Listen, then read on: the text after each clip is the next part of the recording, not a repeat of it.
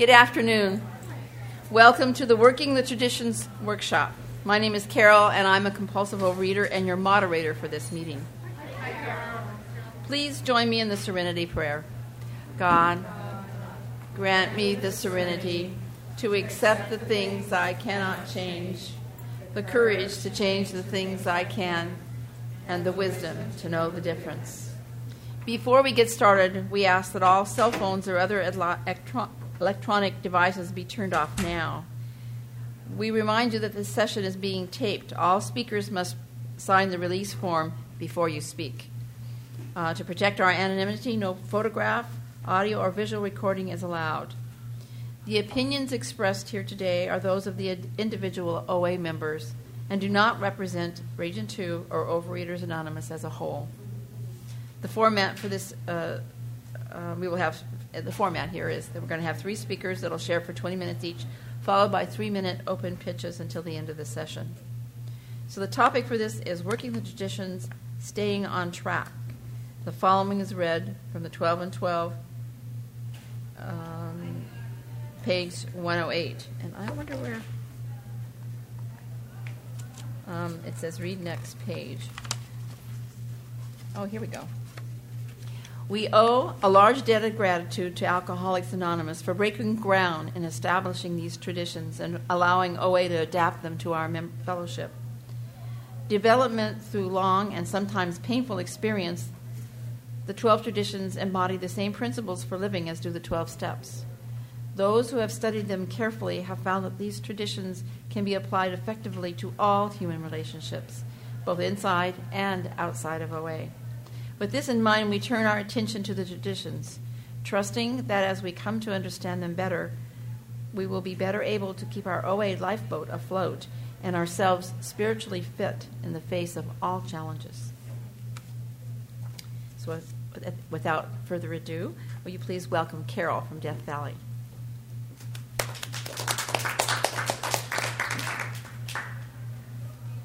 I'm Carol, compulsive overeater from Death Valley, California, and I have pictures to prove it. Hi, Carol. Hi, Carol.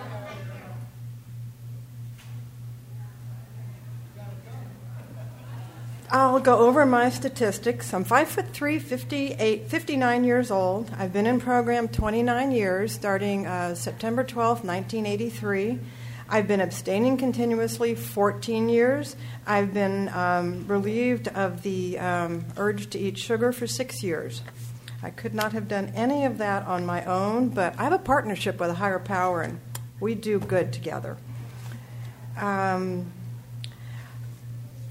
As a prep for this, I got asked to speak, and she said, "What do you want to speak on?" And I said, just plug me in. I do this. I, fill a hole where you don't have somebody to volunteer. And she says, "Oh, I know, the traditions. You can speak on the traditions." Nobody likes speaking on the traditions. Fine. I remember when I first started program, I had a gal I was working with. We were partners in recovery because there weren't many sponsors in the area. And we were both going, why do we have to read the steps and the traditions at every meeting? Well, now I understand. I have TBS, Teflon Brain Syndrome. And if I don't hear it frequently, it just slides off. So I have an old pamphlet, and I looked at the newer pamphlet, and all they did in the newer pamphlet was they didn't capitalize 12 steps and 12 traditions. So otherwise, the words are pretty much the same. And I wanted to go over how the traditions work for me. As per preparation, I also listened to the CDs from last year on the traditions, and man, they had 3 workshops on the traditions. You guys are lucky; you only got 1.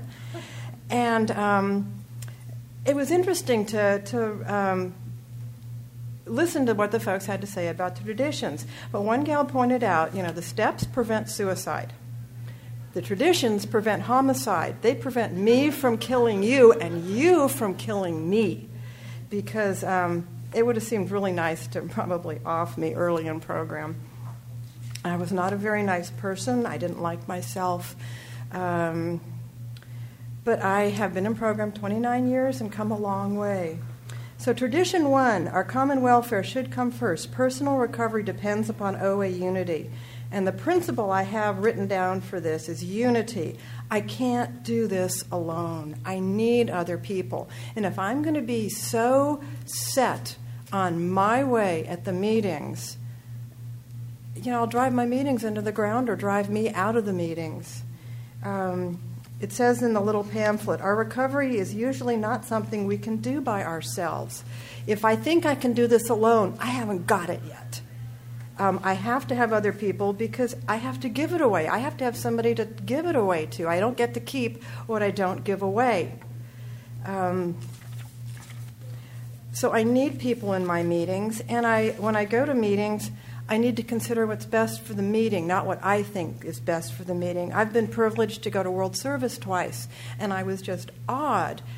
We're going at each other's throats over something that people are afraid is going to take OA down if we do it this way. And if we don't do it this way, somebody else is afraid it's going to take people down. But you call point of order, serenity prayer, and everybody comes back to the room and back to sanity. It says in the 12 and 12, on the little paragraph at the end of each chapter is usually where the meat is. It says, our emotional and spiritual health depends on the health of our relationships. That's the way it is for me. If I don't do relationships, I'm fine. I've read a quote someplace was, when I live alone, I have no irritating habits. But, I don't want to live my life alone. So I have to temper those irritating habits, get the edges knocked off, learn to be a friend among friends, and just another normal person. Now, tradition 2. For our group purpose, there is but one ultimate authority, a loving God, as he may express himself in our group conscience. Our leaders are but trusted servants. They do not govern. And the principle I have written down for that is trust. I have to trust those people that I'm allowing to govern the meetings, to lead me. A vital part of personal growth is learning humility by yielding my self-will. And I have to trust the people I'm in relationships with as well. Some people in different ways than others. But I remember going to an OA meeting years ago, and the topic was relationships. And I was going to go see my son shortly thereafter. And he only wrote when he needed something. And, when the kid didn't need anything, I didn't hear from him. And at this meeting, the theme was relationships. I had to be the kind and loving mother, the kind and loving daughter, the kind and loving sister. It doesn't matter what they're doing. I have the program. I have to be the kind and loving fill in the blank. So I started praying for my son every day. It's part of my morning meds. And I'm okay with it. He doesn't contact me much. We get in touch. He is in a recovery program now, so when we get together, it's almost like coming to these meetings where I see somebody once a year. We're still on the same level. We know recovery, and we can relate. So when I call my son or he calls me and we finally get a hold of each other after much phone tag, we have a little mini meeting because he's in a program now, too, because he's in his 30s, so he was born shortly before I came into program. So he's known me in program. He hasn't always known me well. I haven't always been well in program. But, I've gotten weller as time goes along. Tradition 3, the only requirement for OA membership is a desire to stop eating compulsively. And the principle is identity. I don't think I wanted to stop eating compulsively when I came to OA. I just wanted to be thin. I didn't equate eating compulsively with overweight. I just wanted to lose weight and get out of there and be thin and beautiful the rest of my life. Fortunately, I stuck around. I am so grateful that I'm one of the stickers that I never stopped coming to OA. Never. I've never been away from the rooms. There was a time when I lived too far away from meetings to go. And I didn't go for a whole year. This was before phone meetings. This was probably in the late 1990s. I worked for the Park Service, and I moved to Crater Lake. That's where I got my first Park Service job. And, I had to drive 62 miles to my meeting. And I just didn't think I could do that. And I went to a retreat that we had in Southern Oregon at St. Rita's retreat site, and I realized how much I missed the face-to-face. the people.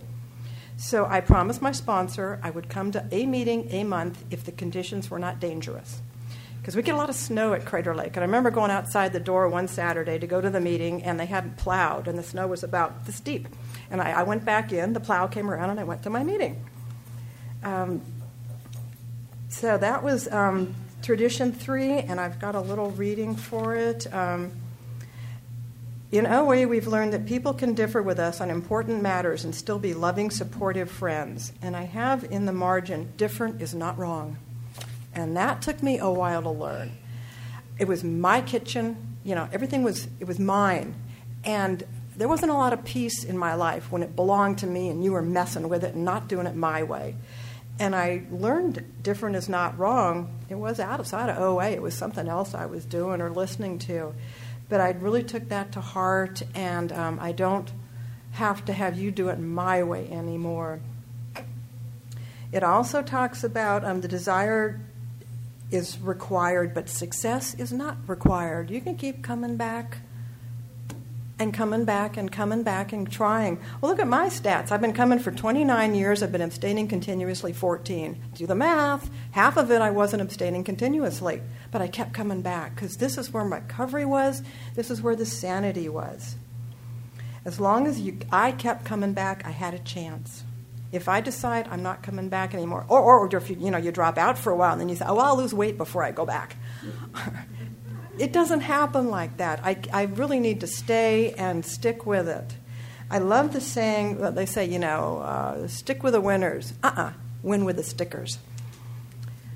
Tradition 4, each group should be autonomous except in matters affecting other groups or OA as a whole. Now that's autonomy. I can't do things that will hurt my group. I can't do things that will hurt my relationship. Tradition 4 challenges us as individuals and as OA groups and as a fellowship to strike a healthy balance between my responsibility for myself and my responsibility to each other. It's not all up to me, and I have to consider other people in my life if I'm going to have relationships with them. Tradition 5, each group shall have but one primary purpose, to carry its message to the compulsive eater who still suffers. The purpose. I have to have purpose in my life. And it says in the big book, our real purpose is to fit ourselves to be of maximum service to God and the people about us. Well, some people do service by being bad examples, and some people do service by being a good example. And I can learn from both, and sometimes I'm a bad example. But I try to pay attention to what higher power wants me to do. When higher power wants me to be of service, if I'm working with higher power, doing the footwork, I'll be a good example. I'll be the example higher power wants me to be. Tradition 6, an OA group ought never endorse, finance, or lend the OA name to any related facility or outside enterprise, lest problems of money, property, or prestige divert us from our primary purpose. And I have solidarity as the principle. And I have to be generous. I have to give to OA as higher power has given to me. Service, money, time, and energy. And I've also heard God doesn't call the prepared, no. God doesn't call the prepared, God prepares the called. You can volunteer to do something you don't know how to do. God will work it out with you, and you've got support and program, sponsors, mentors. People will help me learn what I need to learn in OA. It's kind of fun. It's just amazing when I take a class or do something. I go, okay, God, what are we going to have coming up next that you're preparing me with this? And it's an interesting ride being a passenger when higher power is driving.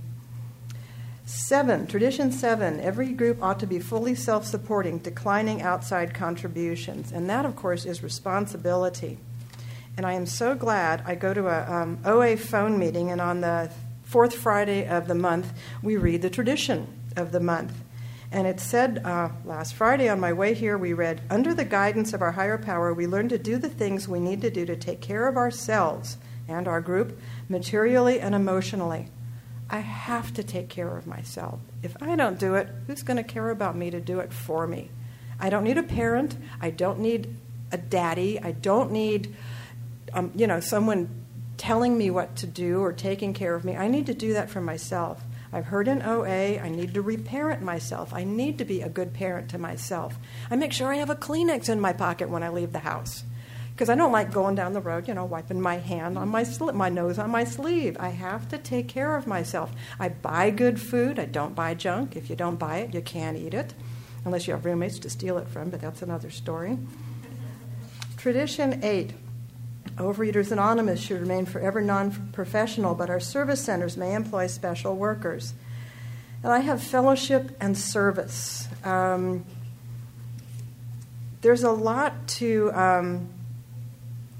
sometimes we have to hire people in program if we want to get the work done. And sometimes those hired people make it possible for the 12-step work to be done.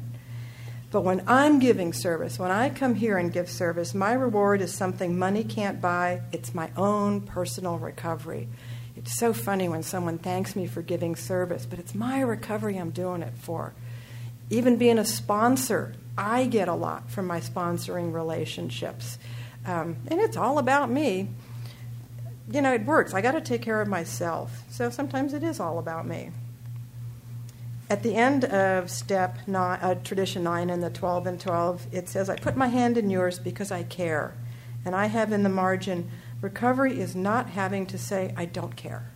I do care now. I care deeply about a lot of people in the program. But I leave you to be, I don't save anybody. I'm not a rescuer. I don't save people in program. And I've fired sponsees that won't go to face-to-face meetings, because that's the bottom line recovery for most people in recovery in program. You go to meetings. That's where your service opportunities come. That's where your literature opportunities are. That's the whole ball of wax is meetings. That's the bottom line for me. And if they're not willing to work at finding a meeting, they're not willing to work at their recovery, especially when they're in a major metropolitan area. So tradition 9, OA as such ought never be organized, but we may create service boards or committees directly responsible to those they serve. We don't have to be organized. It says so right here. But we have to make sure the stuff gets done. I had a friend once years ago, and she'd come to town once a year to help her daughter pack up from school and go back to where they lived. And she just loved this. I don't have to be organized. It says so right in this book. And tradition 10, Overeaters Anonymous has no opinion on outside issues, hence the OA name ought never be drawn into public controversy. This is my favorite tradition, my favorite principle, neutrality. The committee up here, it's an outside issue. I can't judge you. I can't judge me. It's an outside issue. I can't beat myself up.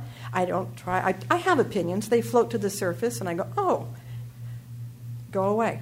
I can't entertain opinions or judgments. It's an outside issue. Almost everything outside of this is an outside issue. And my first step is I'm powerless over food, people, places, and things, and my feelings. Feelings are God-given. It's what I do with them. But, the feelings, I'm not going to, you shouldn't feel that way. No, I don't say that to myself. If it's a feeling, I have to deal with it, and I've got tools to deal with the feelings. Tradition 11, our public relations policy is based on attraction rather than promotion. We need always maintain personal anonymity at the level of press, radio, films, television, and other public media of communication. I don't talk about who my sponsor is. I don't ask, are you speaking at the meeting next? I didn't ask the guy at the meditation workshop, are you speaking tomorrow at the meditation workshop? Life's a surprise. God will surprise me. I'll find out tomorrow. Anonymity is such a safe thing. I don't have to brag about who people I see are, who I talk to, and I don't have to brag on myself. If God wants my candle to shine, it'll shine. But I don't have to, fan the flame and feed the fuel, and I just have to do the footwork and what's in front of me. And last but not least, tradition 12. Anonymity is the spiritual foundation of all these traditions, ever reminding us to place principles before personalities. I haven't always liked everybody I met at program. I heard a long time ago, if you've liked everybody you've met at a meeting, you haven't been to enough meetings. And it's true. There's just some people in OA that maybe they're too much like me. So I'm, kind of like petting the cat the wrong way. I just don't want to deal with them.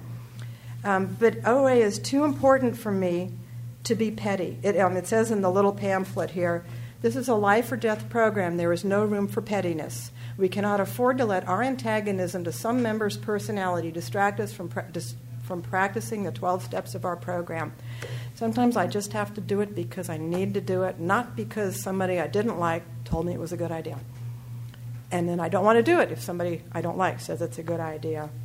I'll cut off my nose to spite my face before a program, and I don't do that anymore, thank goodness. So I've been coming to program a long time. I love the traditions. I've even graduated to loving the concepts of service.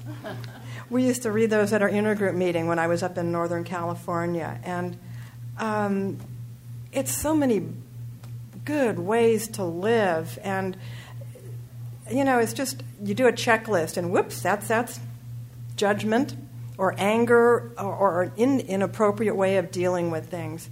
So anyway, I will close. I'm Carol. I'm a compulsive overeater, and I'm from Death Valley, California. And if you want to come see me afterwards, I have cards with my name and email address and phone number on them. Thank you.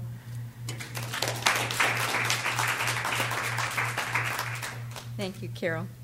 Okay, now our second speaker is Catherine from Sacramento.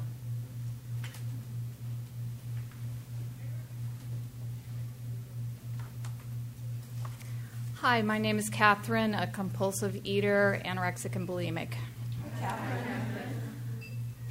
And I will start out by saying I've been having a really bad day today.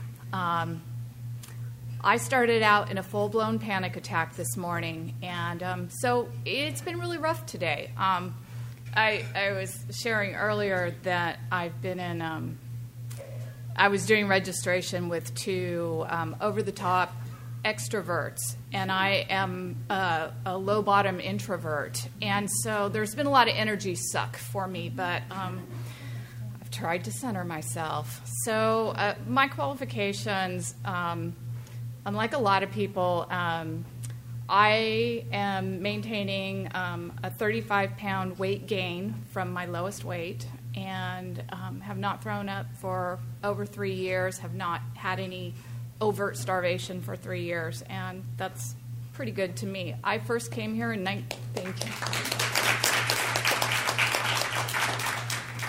I first came in 1991 and related to everything that everybody said, and you all scared the crap out of me, and so I left. I came back in 2006 because my husband went into rehab, and I needed to remember what the steps were because I was a very supportive wife. And I found out that I still belonged here. And so on Saturday mornings, I go to a 12 and 12 step study, step and tradition study. And the funny thing is, every time it's a tradition week, I'm thinking, maybe I don't need to go this week. This is a tradition. And really, who wants to hear about the traditions? And every week, I go, oh, my God, that is what I need. And so I'm not going to talk to the tradition so much as in program, but really how I use them in my life. And the first tradition is our common welfare should come first. Personal recovery depends upon OA unity. And but I really apply that to the concept of unity to my marriage. I apply it to a lot of things, but my marriage is the one I have to keep remembering that I am in a relationship and it's based on unity, not separate things. And when I get off into how the world should be and how he should be and how everybody else should be, I lose my God consciousness. I lose my centeredness. So I have to keep coming back to what is the unity? What is the greater good? And how can I do that right now? And that tradition helps me. Like Carol said, I too have written in the front of my book about the steps to prevent suicide and the traditions prevent homicide. And I totally relate to that because that's what I have to remember. Number 2, for our group purpose, there is but one ultimate authority, a loving God as he may express himself in our group conscious. Our leaders are but trusted servants. They do not govern. that reminds me I am not in charge.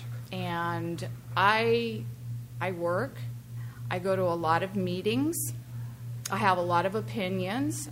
And I have to remember I am not in charge.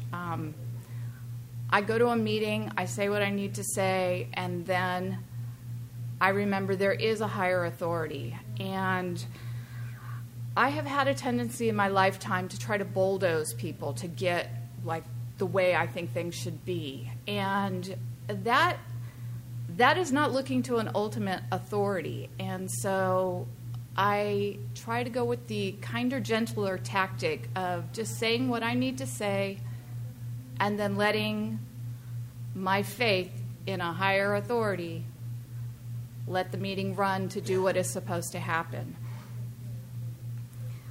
Number 3, the only requirement for OA membership is a desire to stop eating compulsively. This one is totally related to OA, and it tells me I belong here. And I can tell you, coming in as an anorexic, it is very hard to feel like you belong. I was 88 pounds when I first came in, and there's not a lot of people who are doing that. It also, in the 12 and 12, says that there are no rules. And a lot, when I'm in meetings, a lot of people talk about sugar and flour, and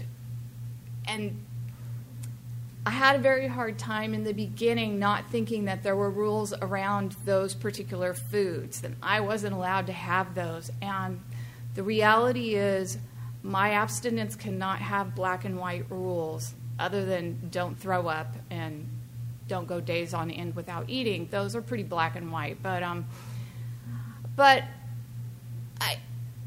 I have no blacklist foods. I have foods that I avoid for the most part, but there is nothing that like I can't have that, and that's just my abstinence. But this tradition tells me then that is okay. If that works for me, that is okay, because I have a desire to stop eating compulsively. And when you spend 24/7 thinking about food and calories and how much is coming in and how much is going out, and it never stops, that is compulsive eating, whether you're putting that food in your mouth or not. And literally, I used to obsess about food so much, I would start beating myself up about eating something, and a couple of hours later realize I had never actually eaten it. I had just thought about eating it. And you know what? That's crazy enough to be here, in my personal opinion. Each group should be autonomous except in matters affecting other groups or OA as a whole. This reminds me that differences are okay. Not everybody has to be the same. Not every meeting has to be the same. And I grew up in a house where that wasn't allowed. Having differences meant you were disloyal to the family, and that was not allowed. What the 12 and 12 and the Big Book tell me is we are not on a narrow road. We are on a broad highway, and that is a beautiful thing. I've been to meetings in other places, and like anybody who's been in meetings in other places, they're not always doing it the way my group does it. But it's working. It's about recovery, and there are many ways to get there. And the Southern California people who love to clap after every speaker, it's okay. I can deal with it, even though it's not my way. And that's okay. Number 5, each group has but one primary purpose: to carry its message to the compulsive overeater who still suffers. That tradition tells me that my job is to share my experience, strength, and hope. And that may be in the program, that may be in my workplace. It doesn't matter. My job is not to tell other people what to do. I do training at work on occasion. I'm training a new employee right now. And I have certain ways that I do things, and I want to tell him, this is how you have to do it. It's not how he has to do it. There are variations in what can happen, and his way is perfectly fine. And when I am here, when I'm sponsoring somebody, or when somebody is sponsoring me, their way may not be my way. And that is okay. All I have to do is share my experience, strength, and hope.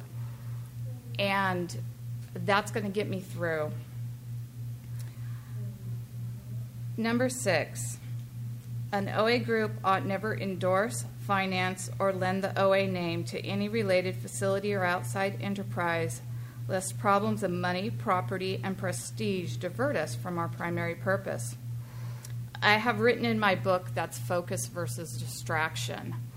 And in the program, we need focus. We need to focus on one thing and not get splintered off on a bunch of different things. When I remember it's about recovery, then I don't have to go off on other things that are unrelated. In my personal life, when I remember what the primary purpose of what I'm doing is, then I don't have to go out and try to do other things that aren't related. I'm a volunteer coordinator for a feral cat spay clinic, and that is be careful what you pray for, because I asked God to help me be involved with feral cats, and when the feral clinic spay clinic volunteer coordinator job came up, it was like, no, that is not that is not my strength. I am not supposed to do this. And apparently God had something else in mind, so almost 5 years later, I'm still the volunteer coordinator.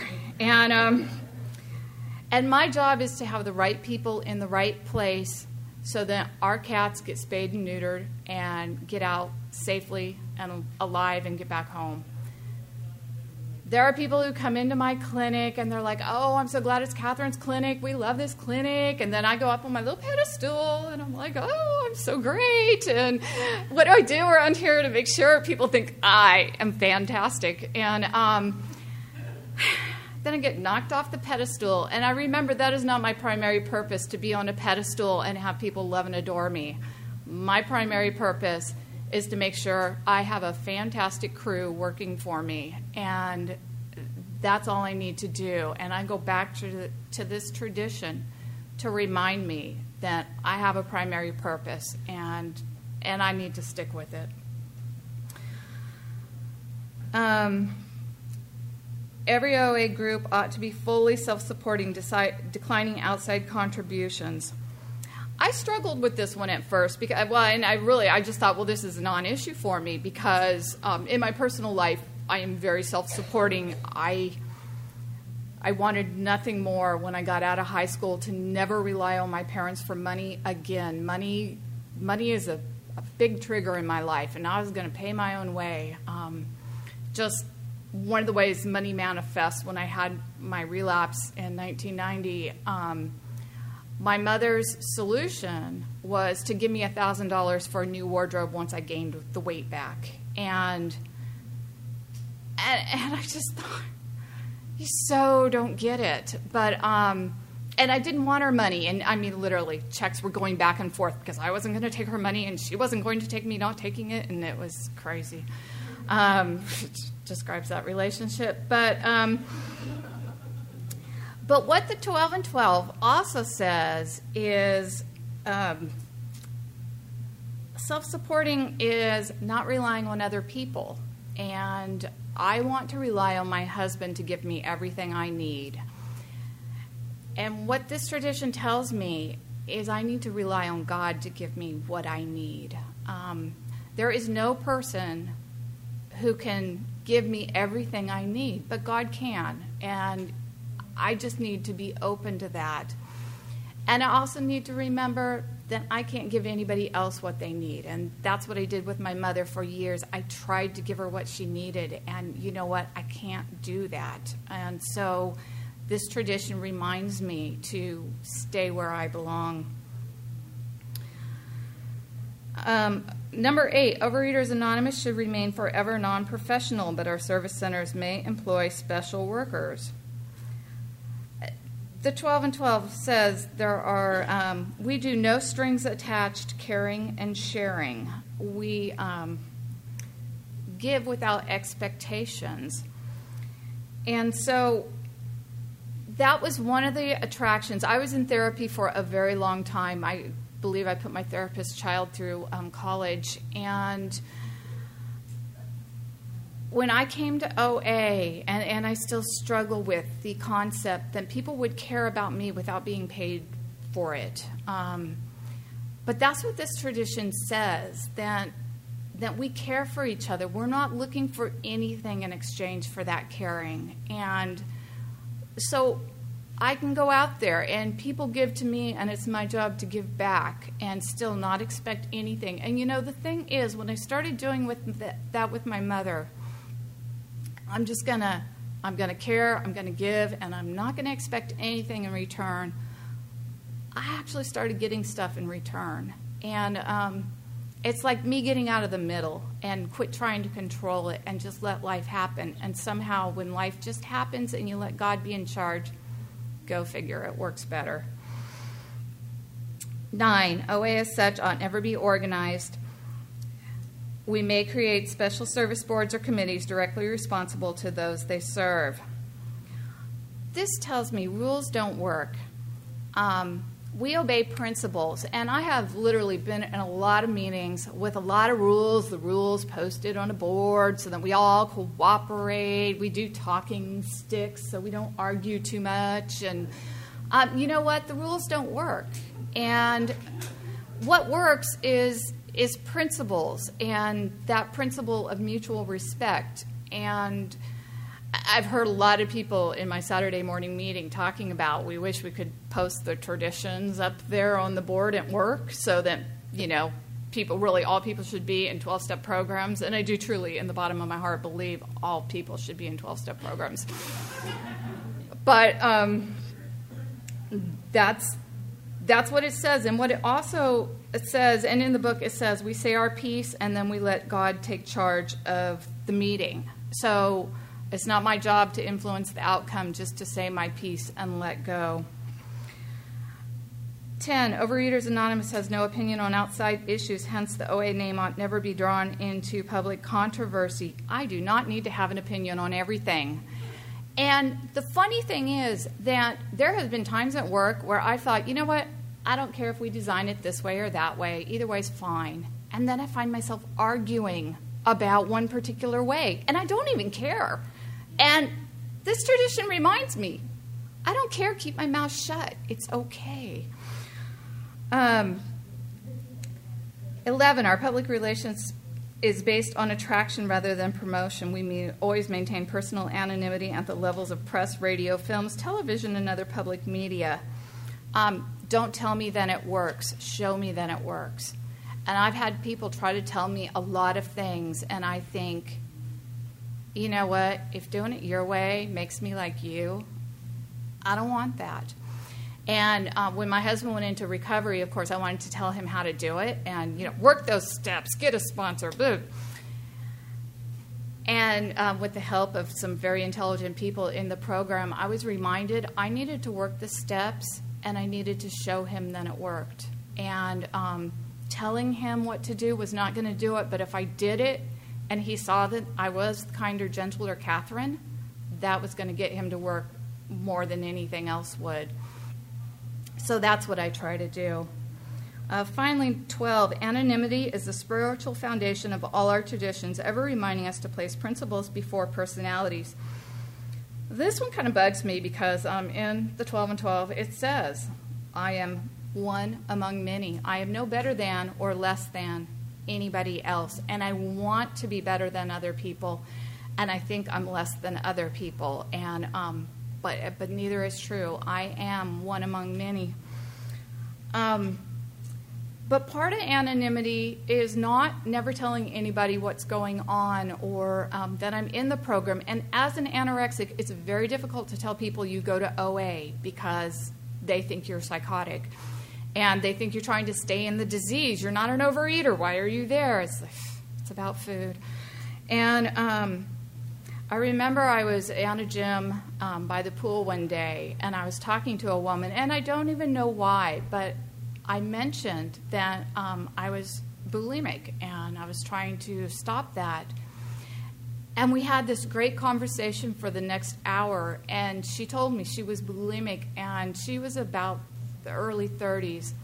She had never told anybody that she was bulimic.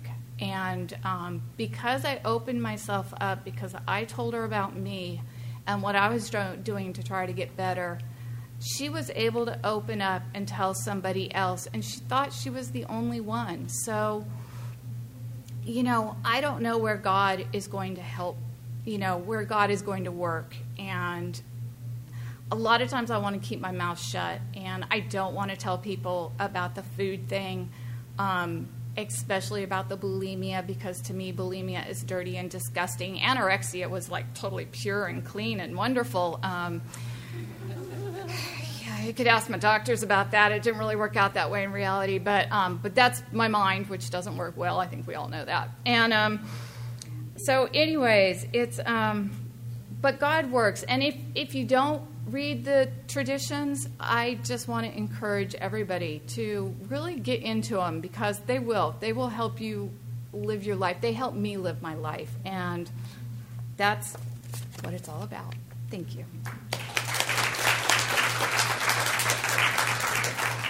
Thank you, Catherine. Thank you, Catherine. And now we'll hear from Maggie from San Francisco.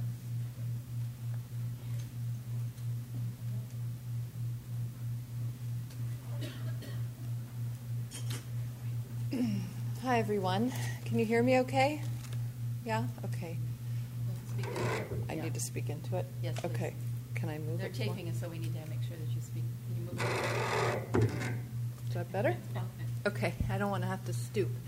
Okay, I'm Maggie. I'm a compulsive overeater from San Francisco. Hi, everyone. I'm really nervous. I just want to start by saying that. I've actually never spoken at a Region 2 convention.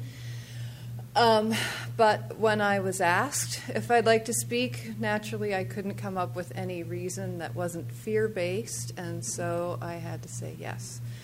So here I am, and I've been fretting over it quite a lot all morning, working on surrendering it, making program calls. I did all kinds of prep, and then I just thought, well, I just need to get up there and share my experience, strength, and hope with the traditions. This is what my sponsor would tell me to do, and this is what my higher power tells me to do. This is what program tells me to do. So I want to start. I've been in program for 10 years. I have a 10-year anniversary coming up in August. And in that time, I've had a couple of relapses. So for me and for my recovery, I count time in the rooms and not abstinence, although I just passed a 2-year mark of abstinence. What I celebrate is 10 years in the rooms because I've never left. And one of the reasons I've never left is Tradition 3. And I can't tell you, there are not words to describe how much Tradition 3 has meant to me and my process around relapse. That the only requirement for membership is the desire to stop eating compulsively.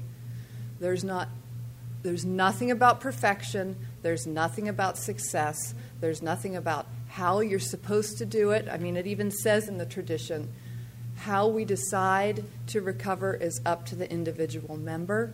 I work a food plan that is unique to me and is for me and for my recovery and my abstinence. And I've struggled a lot with feeling different in program around my food plan. I've struggled a lot with shame around relapse. And the fact is, my higher power speaks to me through Tradition 3 when it says the only requirement for membership is a desire to stop eating compulsively. And what a massive, big whopping dose of medicine this is against my disease, which tells me if you're not doing it right, you don't get to be there.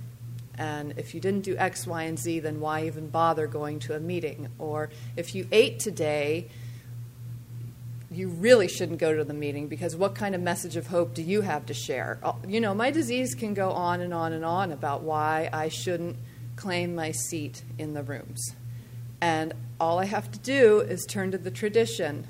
The only desire, or the only requirement, is the desire to stop eating compulsively. The other tradition, I'm thinking a lot lately about attraction rather than promotion, and there are principles in the traditions that attracted me to program to begin with, and one of them was anonymity. I work in the food business. My professional life revolves around food. It's very important to me that I have a safe place to go that feels anonymous, where my outside life can't get in, really can't get in. And that's one of the reasons that I came to Overeaters Anonymous, was that it was anonymous. And now that I'm here and have been here for 10 years, I still hold that anonymity really, really, really sacred. And I'm really happy to say that anonymity is important to me now as a spiritual principle and not as an antidote against shame, because shame was a part of my disease and part of the reason I didn't want to come in and be counted as a compulsive overeater. Let's see, I made a few notes because I knew I'd be nervous. So I recently started working the traditions with my sponsor, and when I was asked to speak and was offered a variety of choices of topics, I jumped on this because I feel really passionately about the traditions. And this is one of the miracles of program, frankly, because the traditions always seemed really boring to me, even as I valued the principles of them. So I want to also say that in my 10 years in program, I've recently felt called to be of service at other levels from what I'd been doing. I'd done meeting service. I had done some committee work. I've sponsored. I still sponsor. And I've shared my story at meetings. And I've recently started doing service at an intergroup level. And the traditions have proven invaluable to doing that work, and have also helped me feel like I can be of service with integrity and not kind of just spinning around not knowing. You know, I love this saying, which my co-speakers said that I had not heard, about the steps preventing suicide and the traditions preventing homicide, because heaven knows when I leave intergroup, I want to kill lots of people. And I'm always right? Like, so I'm incredibly grateful for the traditions, because if I'm having a rage of I want to kill everybody, I mean, I've been in program long enough now, to not listen to that, but I have tools to help me cope with that feeling, with that homicidal feeling. That doesn't sound very serene, but trust me, I was homicidal all the time before I came into program, and suicidal. So I just want to start the way that I've been working the traditions, and I'm just going to cover the ones that I've done, which is only 3. But the way that I've been doing it is the way that I'd heard another fellow talk about doing it, which was to read the tradition and then write about 3 things in each tradition that spoke to them or sort of captured their attention. So tradition 1 really, really, really caught me by surprise. And it was profound. So the background I want to give on that is that I've had a long, ongoing resentment with one of my clients. And my sponsor had given me steps 6 and 7 to do around this resentment. I'd done 10 steps around this resentment. I'd worked on my character defects of jealousy. Jealousy is a really, really it really clings to me, and I cling to it, in all honesty. But I had taken all of these, I'd done step work around this jealousy and this resentment. Jealousy and resentment in this case just are like blood brothers. And I had gotten some relief, but nothing was really sticking, and I embarked on the traditions, and lo and behold, if tradition 1 was not the answer I needed with my resentment. And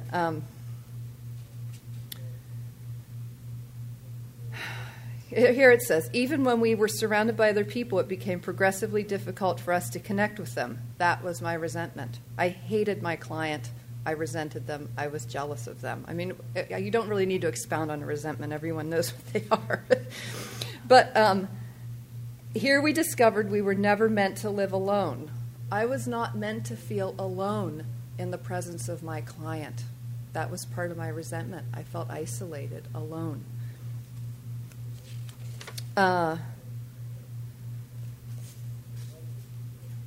Sorry, I've got it written down. Okay, so unity does not mean uniformity. That sounds really simple, but when I read that, it was a revelation to me in the same way that step 7 had been a revelation to me. Humility is not humiliation. Unity does not mean uniformity. And all the jealousy, all the bitterness, all the I'm less than, you're more than, I'm less than, you're more than, and then, well, because I'm less than, I'm actually more than. The hideous spiral of a resentment was washed away when I realized we're not all meant to be the same. We are not all meant to be the same. And this has been a profound message for me in my recovery. We're not all, I'm 5'10". I've been 5'10" since I was 11. And I'm not meant to be 5'6". I'm meant to be 5'10". I'm not meant to be 5'6" and 120 pounds. I'm meant to be 5'10" and 170 pounds, and that's recovery for me, and that's acceptance for me. I'm meant to have the food plan that works for me and supports my recovery. Everyone's meant to have the food plan that supports their recovery. So what this principle of unity does not mean uniformity is really founded on is that we focus on what we have in common. And I had never done that before program. I had never thought, what do I have in common with this person that I hate? What do I have in common with this person that I'm jealous of? I had never done that. I was too arrogant. And in fact, it's how I've healed relationships with my family, with my mother. I had a very damaged relationship with my mother, and I learned to find neutral ground, to focus on what we had in common. Could we talk about going to the farmer's market instead of talking about what I should have done when I was 14? Well, yes, we actually could, and then that gave us room to heal and grow, and I now have a relationship with my mother that I am proud to say I love her more than anything. And I could not have said that when I came into recovery. I probably would have said I hate her more than anything, and I want to love her, but I don't know how. So Tradition 1 has revealed itself to me when I really gave it my attention, when I really studied it.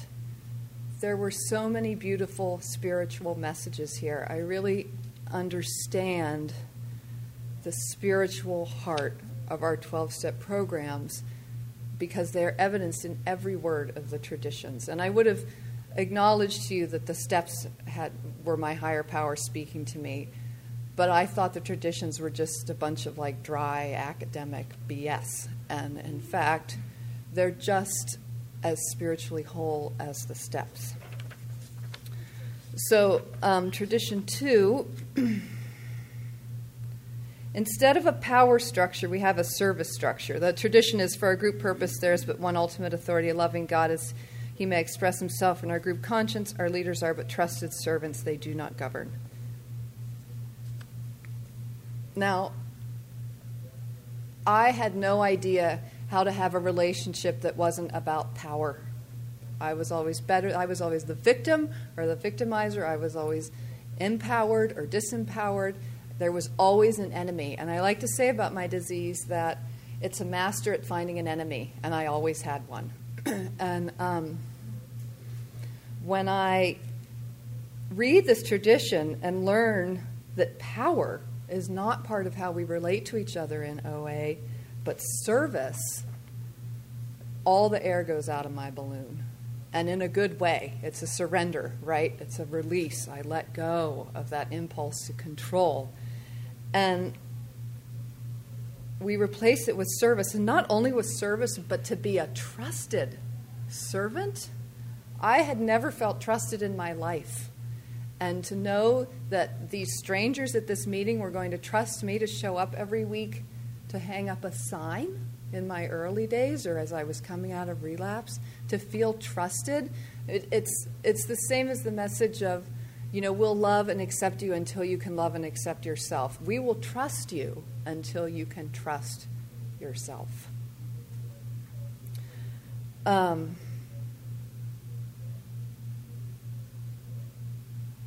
Well, and as somebody who has relapsed, I want to share this too. To exclude some from speaking or voting on decisions for the group denies them effective membership in the group, membership which can be essential to recovery from our disease of isolation. Those who have long-term experience with OA groups and traditions have more than a right to speak up. They have a responsibility to share what they have learned. Now, to be somebody who's relapsed, thank you very much, and to be reminded that even in relapse, I've learned something and have something to share and have an obligation to the group to share my experience. That's incredibly profound. The relapse wants to shame me into silence, and that's what's painful about relapse, is that I return to the isolation of the disease.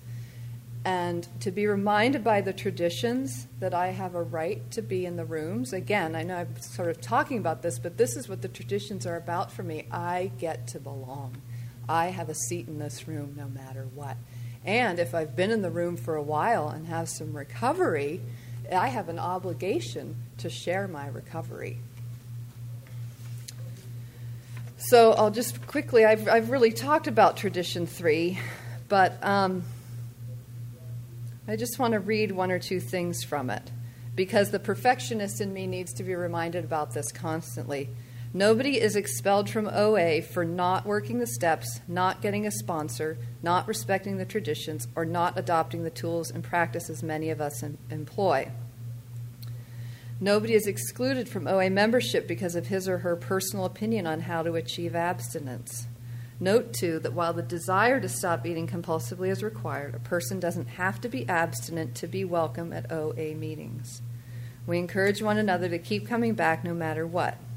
In fact, many of us have kept coming back to OA despite problems with abstinence and have found this to be the key to our recovery.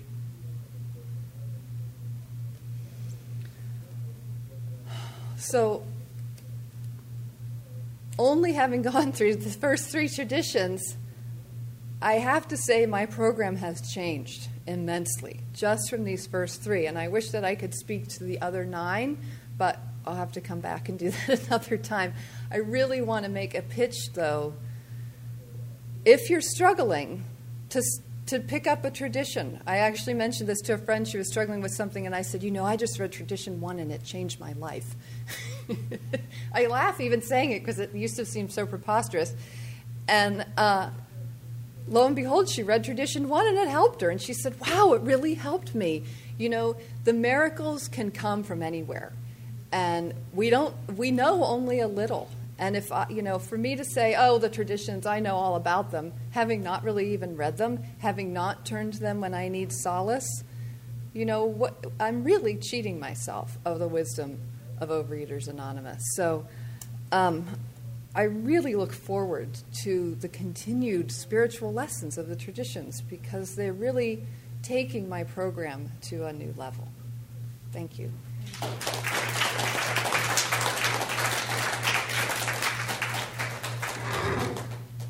Thank you, Maggie. Now the meeting is open for 3-minute pitches.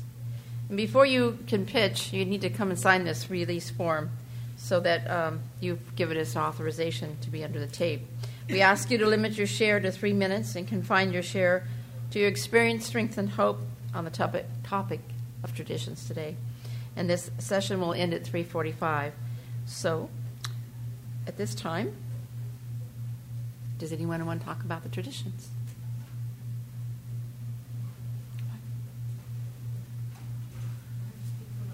Yes, and sign in first. Okay, and I have to sign the release form. Please. Okay.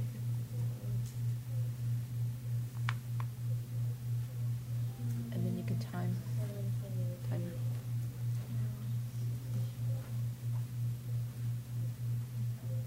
Okay. Okay.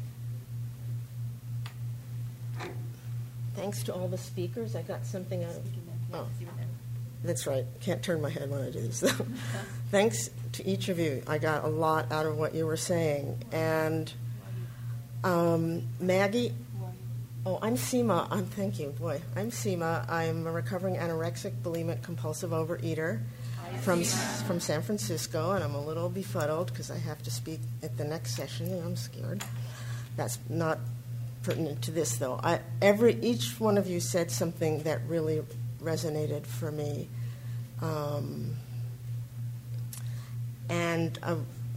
What I want to do, the reason I came up is Maggie, I want to thank you in particular for talking about the traditions the way you did, because I've been in program 30 years, and except for meetings where we study the tradition if there's a 5th Sunday of the month, I have not read the traditions because I thought, let other people do that. They didn't seem as important to me, even though I know better. And I hadn't really thought of them like that before. So I want to thank all of you and you for that share. That's it. Brief.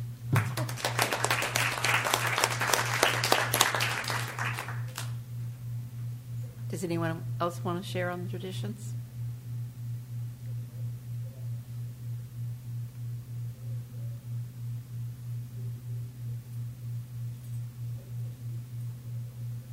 Does anyone have any questions that they want asked about the traditions?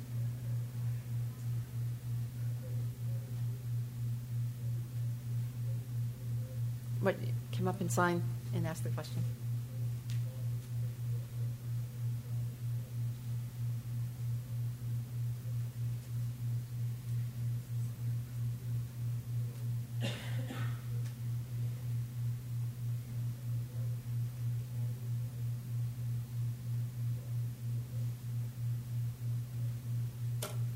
I'm Chandra, compulsive overeater. Hi, Chandra.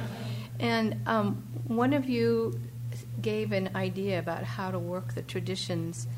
I believe it was you, Maggie, who said, or maybe it was, I don't remember, one of you said to ask 3 questions about it. And I would really like to know from all of you if you have other ways of working it, because I had told my sponsor recently, I'm working through the steps again, and I said at the end of this I'd like to work through the traditions. I know they do that in NA and AA, but I've never heard anything about it in OA. So I'd really be interested in other ways of working through the traditions. Do any of you have any thoughts that you'd like to share?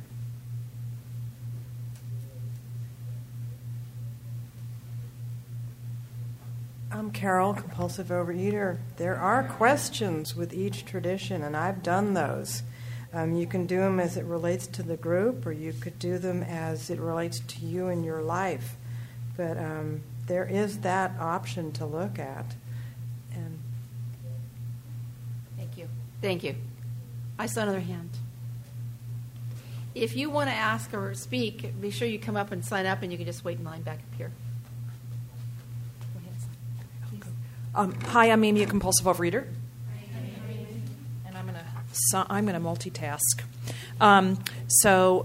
Thank you for speaking on the traditions. And I have also studied traditions after working the steps with my sponsor, and I found them. What I love about the traditions is, first, for a meeting, it makes a meeting safe for me. I had a very interesting conversation at lunch today where somebody had a really great idea about what to share, to focus on meditation and maybe a workshop on meditation and being in OA and some techniques. And then the person started to talk about all these different beliefs in meditation and all that stuff. And I had a tradition to tell her, I said, well, actually, you want to bring in religious leaders, but because this is OA, it's against the traditions to bring in the outside issues. And as we went through the conversation, everything I had, it was like I could speak without judgment and just say, well, the traditions tell us this. And she was so grateful. Like, wow, I didn't know what the guidelines were for being able to do something like this. And, I said it would mean if you could do something like this, but it couldn't be announced at an OA meeting, and it's not an OA event, and it wouldn't be in a newsletter or on the website. And I just felt like I had a tool to use to make a meeting safe.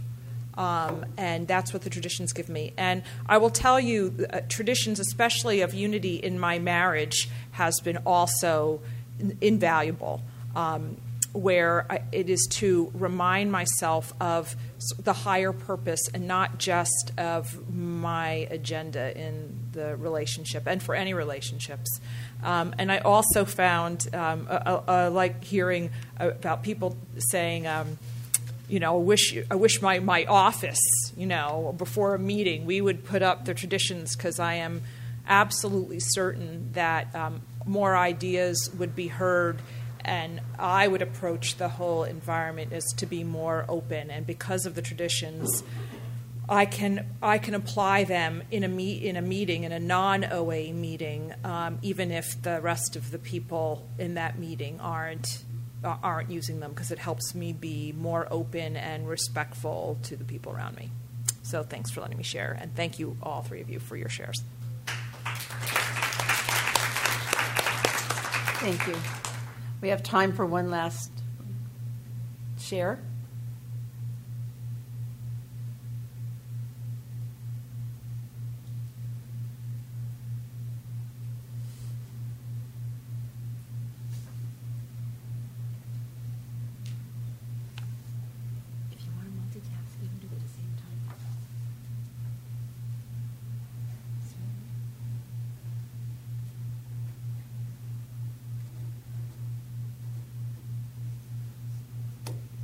I'm Jennifer, a compulsive overeater. Hi, Jennifer. And I, again, want to thank the speakers. And the topic of this meeting really spoke to me. However, I, like other people have shared, I can't even recite probably one of them. So this session has really helped to encourage me to begin to study the traditions, and not just the steps. And I seem to find myself many times in various meetings, professional meetings, and somehow, not because I lack a lot of talent, but I end up being on the boards or running these meetings. And there is this power thing like, hey, I'm the best because I know how to run a meeting, and then I'm in a spot where, or a thought where, I'm not really good enough to do this. And I'm in the legal profession, and so a lot of things are very legalistic, and I'm sitting on this board, and I just realized how much these principles can really help this organization, because it comes from they come from a place of principles, not legal principles, but spiritual principles. And I'm new to this group, and I've been told I'm a rebel, and I realize that can be a really good thing. And I can use, especially the principle, just around, being, we're all the same here in this meeting, and but we also have differences. So I really appreciate what all of you have shared, and thank you.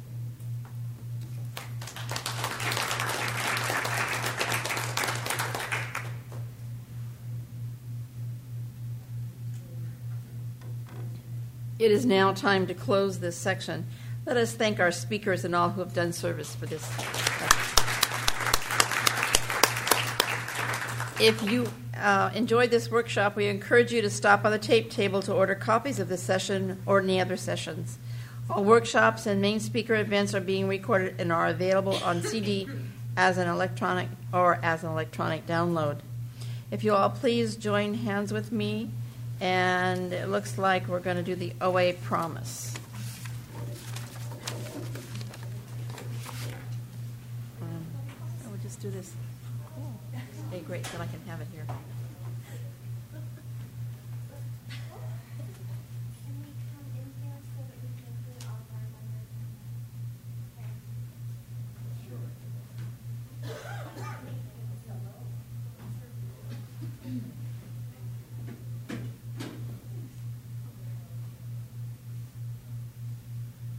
I put my hand in yours, and together we can do what we could never do alone. No longer is there a sense of hopelessness. No longer must we depend upon our own unsteady willpower. We are all together now, reaching out our hands for power and strength greater than ourselves. And as we join hands, we find love and understanding beyond our wildest dreams. Keep coming back. It works.